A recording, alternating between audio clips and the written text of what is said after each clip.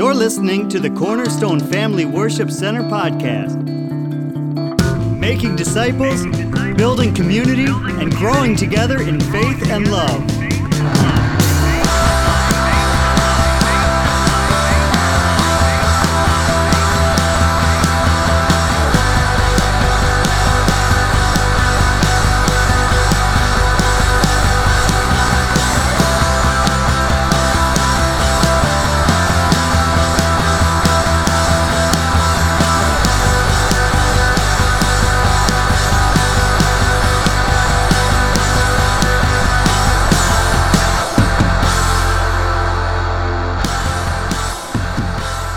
We're in our series, 2020 Vision.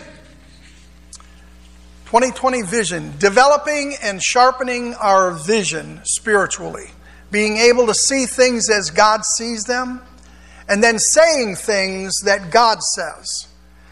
And we start with the things of God Himself, what He says in His Word about Himself, His attributes, and He's holy, He's high and lifted up, just like the songs we sang today and the prophecy that came forth today. He's exalted, amen. And so, whatever the Word says about Him, that's what we believe. And then the next thing is we need to believe what God says about us, amen. And sometimes we feed into the devil's lies of what he says about us, or what people say about us. What our neighbors say about us, what our boss says about us, what our relatives say about us. Amen? Amen. Come on. Yeah. If a father or mother or parent says to their child over and over as they're growing up, "You're no good, you're no good, you're no good, you're never going to amount to be anything," what do you think that kid's going to grow up feeling like? Like they're not going to grow up to be anything. Amen? And all their life they may grow up with that kind of a thought. But that's a devil's lie. Yeah. The enemy put that in those parents' mouths. They may not know it, but for sure it came from the enemy, because that is not what God thinks about you. Amen. So we're in this series, 2020 Vision. This is part 4. And I asked the question today, how does God see you? How does God see you? That's what we're going to answer today. And so let's pray. Lord, open up our hearts, open up our spiritual understanding. Give to me that mighty anointing that is abiding in me right now. Lord, let it rise up within me. And let the anointing of the Holy Ghost be our teacher in this place today. Prick our hearts, Lord. Bring us nearer to you than we've ever been before. Help us to know and understand what you think of us, and to begin to believe it and act upon it. In Jesus' name, amen. Amen. So first thing, how does God see mankind in general? And I know that this might be preaching to the choir just for a second or two, but let's lay a foundation here. How does God see mankind in general? In 6 days, the Bible says that God created the earth and everything in it. And after each phase of His creation, the Bible says, and God saw that it was good. He created the light and the darkness. He created the heavens. He created the fish in the sea, the birds in the air. He created all of these things. And after each day, through 6 whole days, it says that God looked at those things and He saw that each of those was good. But on the 6th day, God did something very unique and different from all of His other creations up until that point. He formed, everybody say formed. He formed man from the dust of the earth. Everything else He spoke into existence, and He created by His spoken word. But on that 6th day, it says that He formed man out of the dust of the earth. Then He breathed into them the breath of life, and man became a living soul, the Bible says. In other words, an eternal spirit being. There was no turning back. From the point in time that God created man, He created him to be a spirit being and an eternal being. Amen. From that very day on, not only Adam, but all of his offspring, including you and I, have been created to be an eternal being. Then God said that it was not a good thing for the man to be alone, so he made a woman to be his companion. And they became husband and wife. They became as one. And so the two of them were to enjoy unbroken fellowship and intimacy with God in a beautiful paradise called Eden. And this was to be their life going forward. This is how God created them. But through their disobedience, that spiritual part of their intimacy with God was broken and severed. And the curse of sin that had fallen upon them and their children after them, along with the entire world and the entire earth, we see that in the world today. The curse of sin has been upon the earth. But immediately after they sinned, and after God revealed to them their sin, and after they tried to cover up their sin, God immediately spoke to them and made a promise to not only Adam and Eve, but to all of mankind. But he spoke it to them because they were the first. They were our parents. They were our first parents. All of us go back to Adam and Eve. From that point on, we have different tribes and kindred and nations and ethnicities and all of that. But every one of us go right back to Adam and Eve. So every person that you see out on the street, you are related to in a sense. Okay? In humankind, in humanity. But God has another family that he has brought about, and that's through Jesus Christ. But he immediately gave to them a promise that he would one day send a remedy for this curse of sin. And that was to send his Son, Jesus Christ, into the world to redeem us from our sins. Amen. Now, since all had happened, there are only two kinds of people on the earth. Those who are born again and have received the gift of salvation through the sacrificial death of Jesus Christ and who are on their way to heaven. That's one group of people. And then there are those who have not been born again, and the wrath of God, the Bible says, is upon their lives. That's it. You can separate everybody in the world by those two categories: the saved and the unsaved, the believer and the unbeliever. And we can break down all kinds of categories from that point on. But that's the basics of who is in the earth today: believers and unbelievers. Amen. So how God sees the unsaved or the unconverted. Let's look at that first, because we're just going to talk about those two groups and eventually get to how God sees you. Amen. So this second group that I had mentioned here, they have broken God's laws. And we could go scripture after scripture after scripture, but we don't have the time today to go through every single scripture. But just let me point out a couple of them. And God spoke these things to his people Israel whenever they would backslide and get away from him. He would say that they broke his law. The same thing is happening today. People are breaking the laws of God. Amen. And that's called sin. So in Jeremiah chapter 9, verse 13, the King James Bible says this: "And the Lord saith, because they have forsaken my law, which I set before them, and have not obeyed my voice, neither walked therein." Amen. They have not walked in my ways. They have broken my law. So this is the condition that we are in even now today. We have broken the laws of God. Isaiah chapter 59, verses 1 through 4, and then verses 7 through 8 gives us another little look at the condition of man. The Lord says through the prophet Isaiah there, "Behold, the Lord's hand is not shortened that it cannot save, neither is ear heavy that it cannot hear. But your iniquities have separated between you and your God, and your sins have hid his face from you that he will not hear. See, everybody in the world thinks today that God just hears their prayers. God may hear their voice, but He's not hearing their heart. He's not hearing them pray from their hearts. He said, I will not hear, for your hands are defiled with blood and your fingers with iniquity. Your lips have spoken lies. Your tongue has muttered perverseness. None calleth for justice, nor any pleadeth for the truth. There are a lot of people today who are running around in the world calling out for justice from their lips out. They're saying justice, justice, justice. But they really don't want justice. They don't want God's justice. They want their way. They want their way, and they think that their way would be justice. But God says in His Word, there's none that are really, truly from their hearts calling for justice, nor any pleadeth for the truth. They trust in vanity and speak lies, conceive mischief and bring forth iniquity.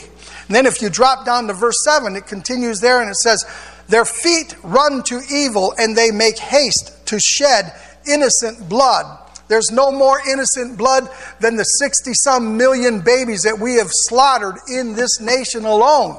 Amen. I know that I say that a lot of times, but church, I believe that is the one sin, the one national sin that would keep us from any other blessing from the Lord. Once we've cut off life that has been made and created in the image of God, we are slapping Him in the face and we're saying the image of God is not really all that important. He says they make haste to shed innocent blood. They're in a hurry. They're quick to shed innocent blood.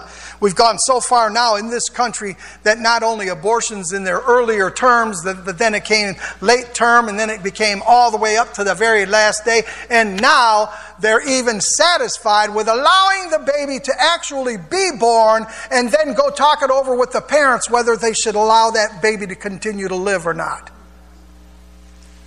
What a sick nation. What a sick society we have become. And for preachers not to every now and then, at the very least, hammer on that, shame on those preachers. I'm not here to tickle your ears. If I was here to tickle your ears, this place would be packed. Because that's what's going on in a lot of places. People are having their ears tickled and itched. They make haste to shed innocent blood. Their thoughts are thoughts of iniquity. Wasting and destruction are in their paths. The way of peace they know not, and there is no judgment in their goings. They have made them crooked paths. Whosoever goeth therein shall not know peace. Amen. That's the condition of those who are the lost, those who are the unsaved, those who are the unbelievers in this world. Romans chapter 3 verse 10 says, as it is written, there is none righteous. No, not one. Romans 3:23 says, for all have sinned and come short of the glory of God. Meaning that we have all sinned. We've all broken God's laws right from Adam on. Adam broke God's laws, and Eve, their sons and their children after them, broke God's laws. The Israelites were given God's laws in a commandment form on tables of stone, and they broke every one of them. And from that day to this very day, mankind is continuing to break God's laws. And they don't even realize that that's what's keeping them separated from God. But man could not keep and fulfill all the law of God because God is perfect and holy. So we needed a sacrificial offering, His Son, to come and be the fulfillment of the law on our behalf and to take our sins upon Himself. John chapter 3, verse 36, the Lord Jesus said these words. Now, this is what Jesus said. It's not what Pastor Mike said. I'm just reading from the Bible. He that believeth on the Son hath everlasting life. And he that believeth not the Son shall not see life, but the wrath of God abideth on him. That's what the Bible says. That's what God thinks of those who break His law and who are unrepentant towards Him for their sins. So the next thing that I want to hit on today is how God sees those who have been born again. And again, we have a whole bunch of scriptures, even in the New Testament, from the time of Christ's death, burial, and resurrection, and his ascension into heaven, and all of those things that we read of in the New Testament. We could have plenty of scriptures to go through today, but just let's touch on a couple of them. The first one is that he sees you. If you are one of those believers, if you are one of those born-again people, and if you're not, you can get that way before you leave today. And just attending church does not make you a Christian. Somebody said it this way: attending church, going into a church building doesn't make you a Christian any more than sticking your head in a chicken coop makes you a chicken. How God sees those who have been born again. First, he sees you as a new creation. A new creation. What a wonderful thing. Therefore, if any man be in Christ, he's a new creature. Old things are passed away. Behold, all things are become new. Man, that means that broken severance, that severed relationship between Adam and Eve, God sent his Son to die on the cross to forgive us for our sins, to pay the payment for our sins, and that if we will put our faith in him and believe in him, our sins can be blotted out and we could start all over again. In the Spirit. With our new spirit. That eternal spirit. Remember the eternal spirit that we talked about in the beginning? Your spirit is eternal. And it's going to spend eternity somewhere in heaven or in hell. Jesus laid that out. The apostles after him laid it out. The Old Testament lays that out. There's two places that we're going to end up. One of two places that we're going to end up at the end of this life. In heaven or in hell. And it's not so much the sins of commission. Have you ever heard that there are sins of omission? And sins of commission. Sins of commission are the sins that you commit against God's law and against God's word. Sins of commission. Then there are sins of omission, the things that we don't do or that we don't measure up to that God says that we ought to. But there's truly one sin that will send people to hell. It's not a sin of commission. It's a sin of omission.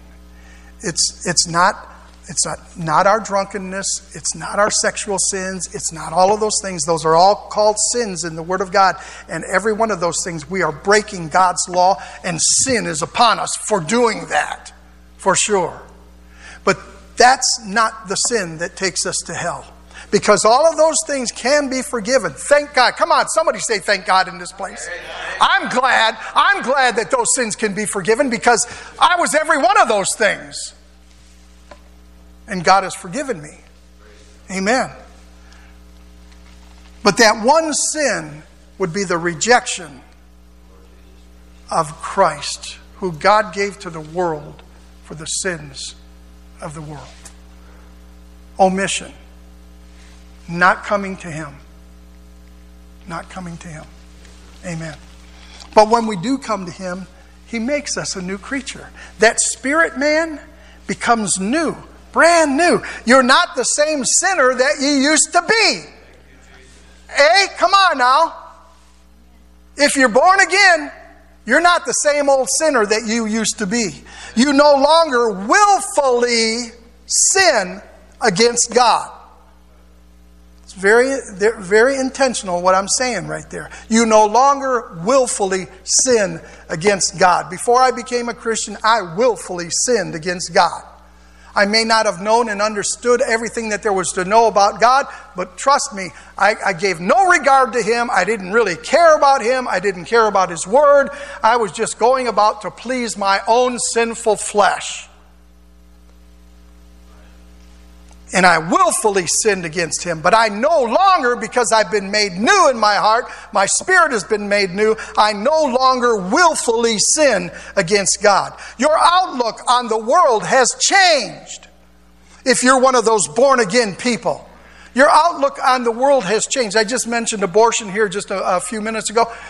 God knows that there are so many people sitting on church pews today, dear precious women of God, who have had abortions, who have gone that lie of the enemy, gone that path. But God has brought about forgiveness to them. God has blotted out all of their iniquities, just like He's blotted out yours and mine. Amen. And a lot of times people don't realize that, but I've met girls who, after they've been saved for a little while, you would still hear them say they're pro-choice, and that would come out of their mouth a little bit until they really realized and they started to think it through and realized, no, that was sin. What I did was sin. And now their world view has changed. Their view of the world has changed. Their view of creation now has changed in their mind. That's what happens when you get born again. That's what the scripture is saying. Therefore, if any man be in Christ, he's a new creature. Old things pass away. Behold, all things are new. Your desires have changed. The things you used to love, you now despise. The things you used to despise, you now love. When you were living in sin, how often did you have a desire to come into God's house and lift holy hands in the sanctuary and worship Him? Come on. None of us had that desire. You might have shown up at Easter or Christmas, C&E Christians, but you had no desire to come in and lift your hands unto the Lord and sing praises to Him. Amen. The thought of that, you would say it was something that you despised or turned away from, or something that you really didn't want any part of. Partying. Now that's a different thing. Wow, that's what we really wanted to do. The Bible calls that revelings, debauchery, sinful activities.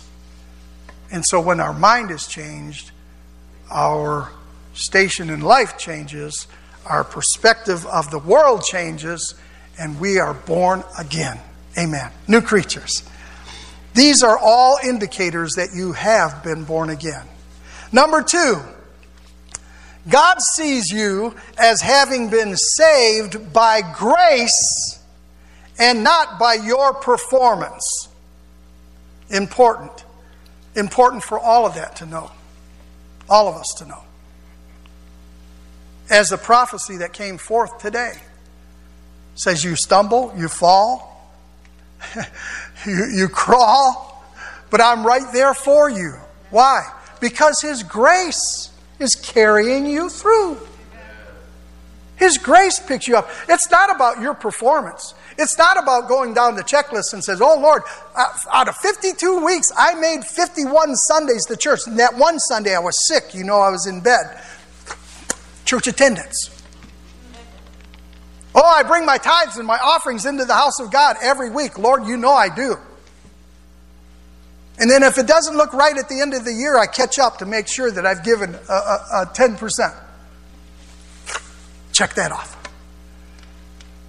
And Lord, you know I help little old ladies across the street. And Lord, you know I give food to the hungry. And Lord, you know I do this. And Lord, you know I do that. And we start stacking up all of these good works, but they don't really mean anything as far as getting you into heaven. It's grace. It's mercy. And you're still not measuring up. Even though you're a Christian, you're still not measuring up. It's not according to your performance. Ephesians 2, 8 and 9 says, for by grace are you saved through faith, and that not of yourselves. It's the gift of God, not of works, lest any man should boast. We have no boast.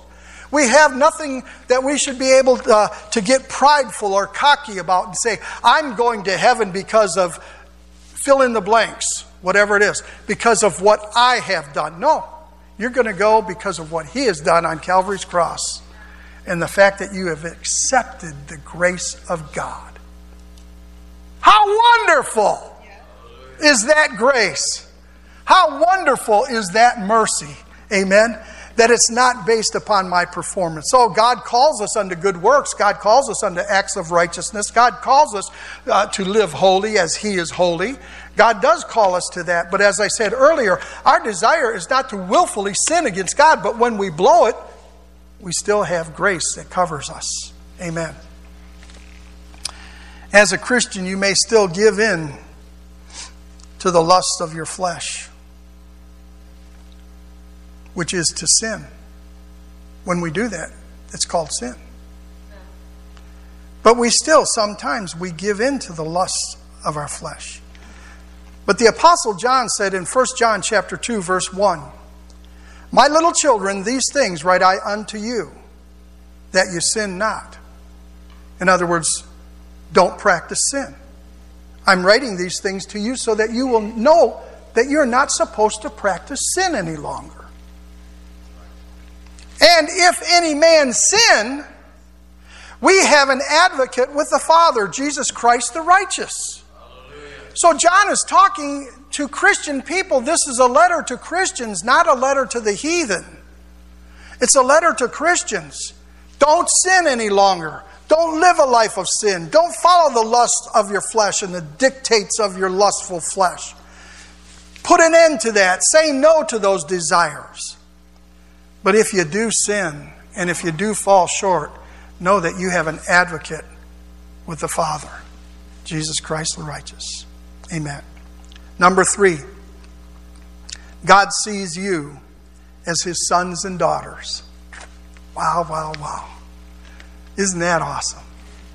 Not only are you born again, not only are you different, not only has He changed your spirit and renewed your spirit, but He actually calls you His sons and His daughters.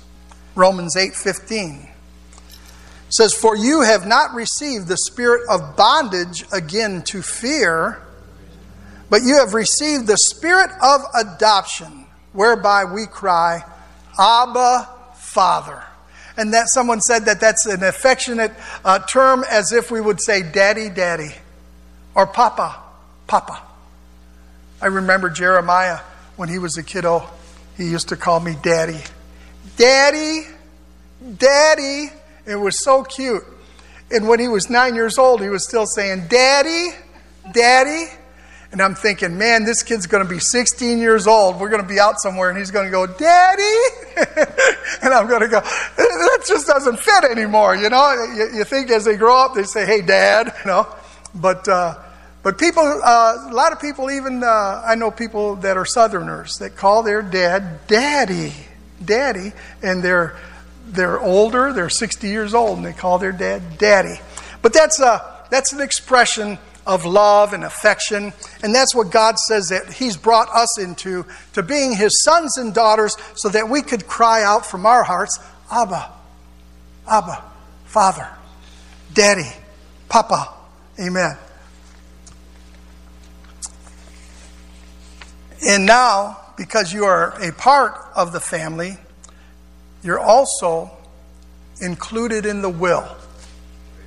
Wow. Hey, that's pretty good.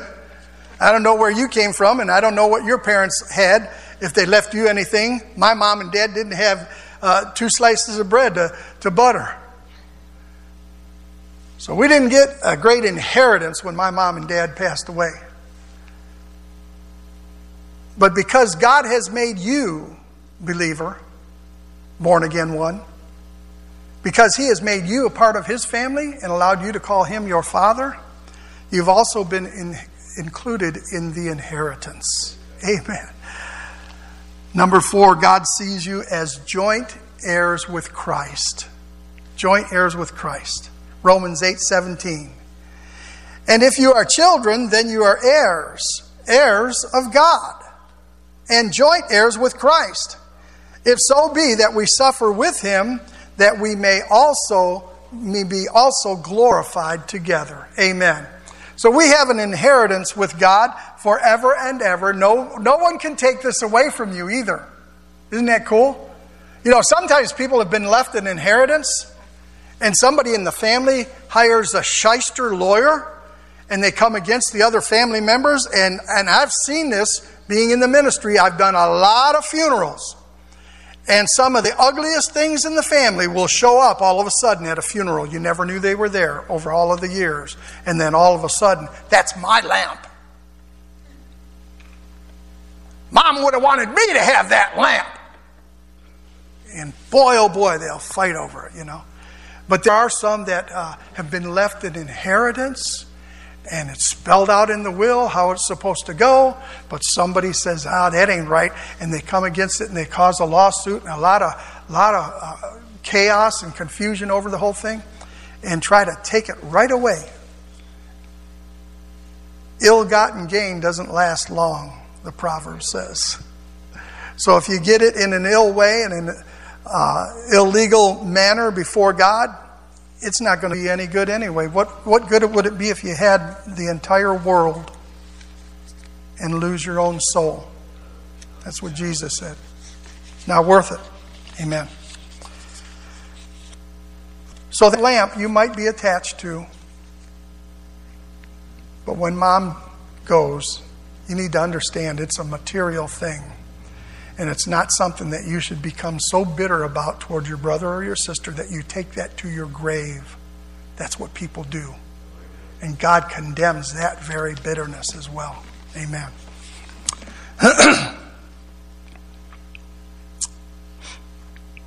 So you are an heir of God and a joint heir with Christ. Then number 5, God sees you as an overcomer.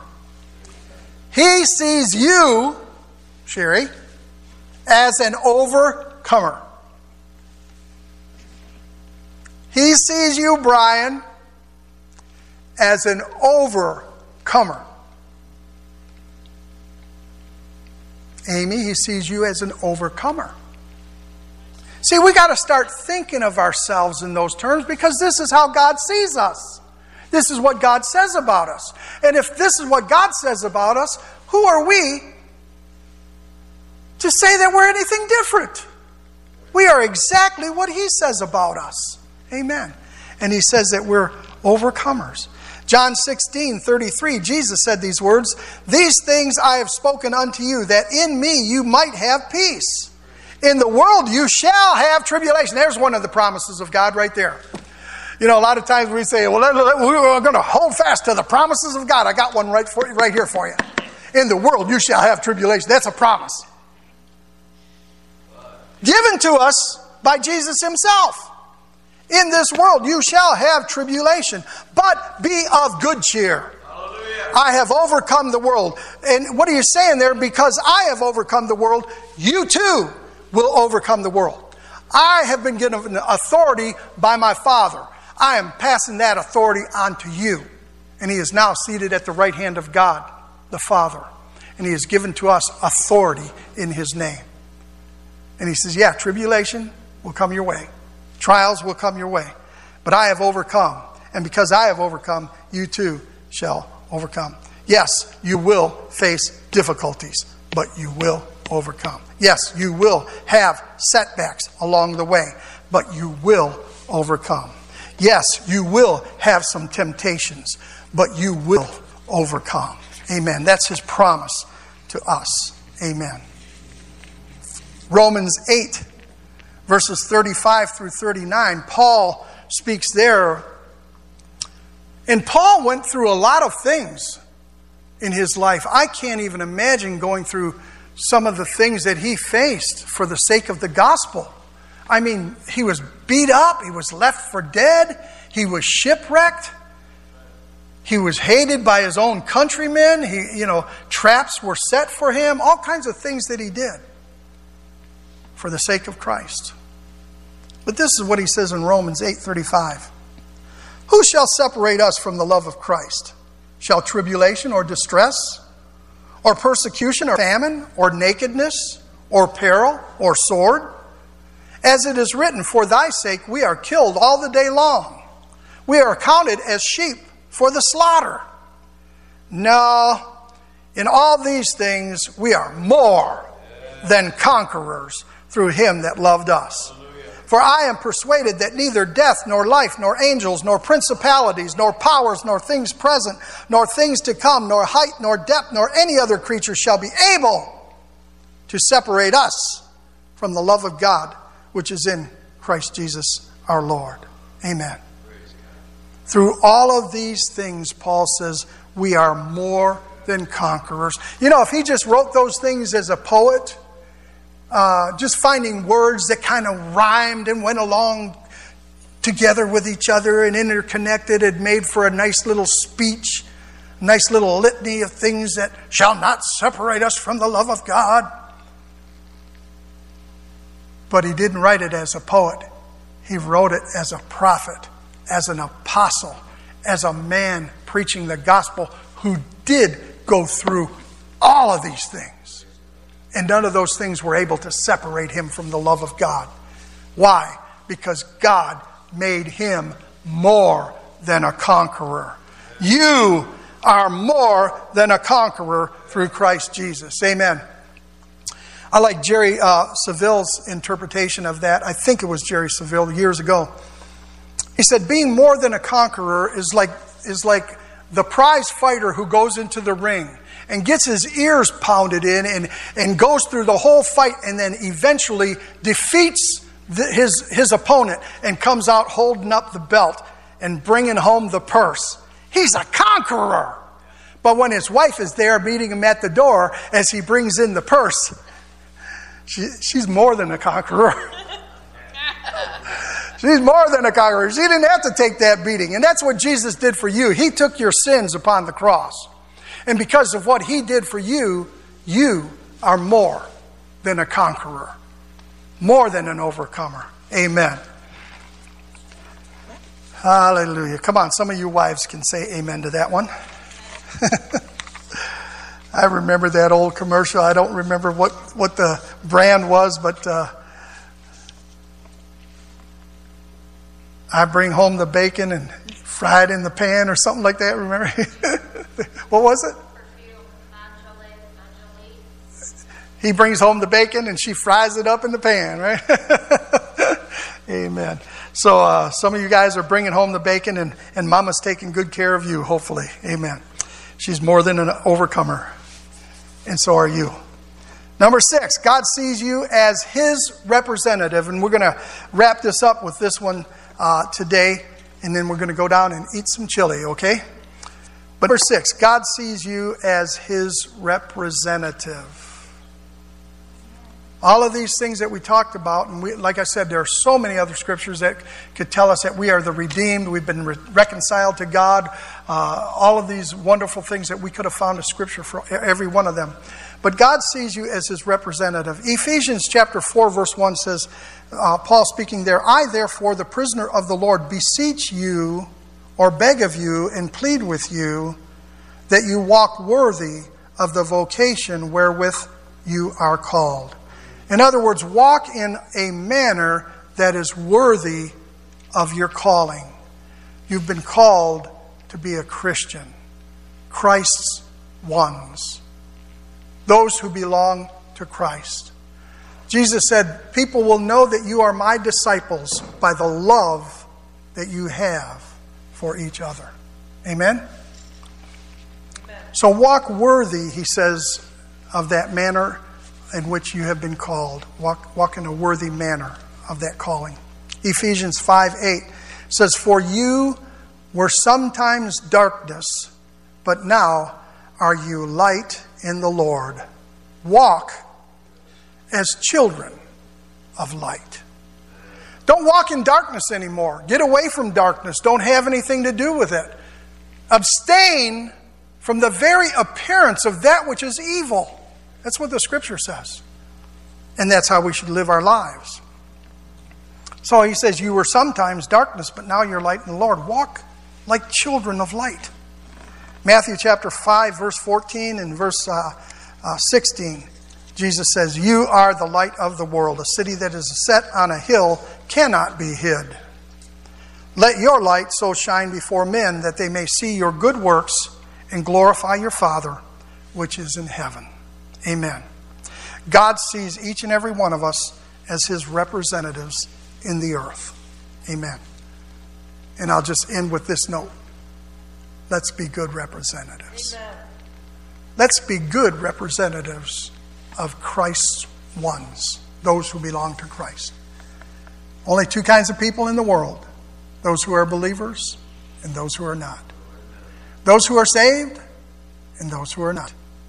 I'm glad that I am among the redeemed of the Lord.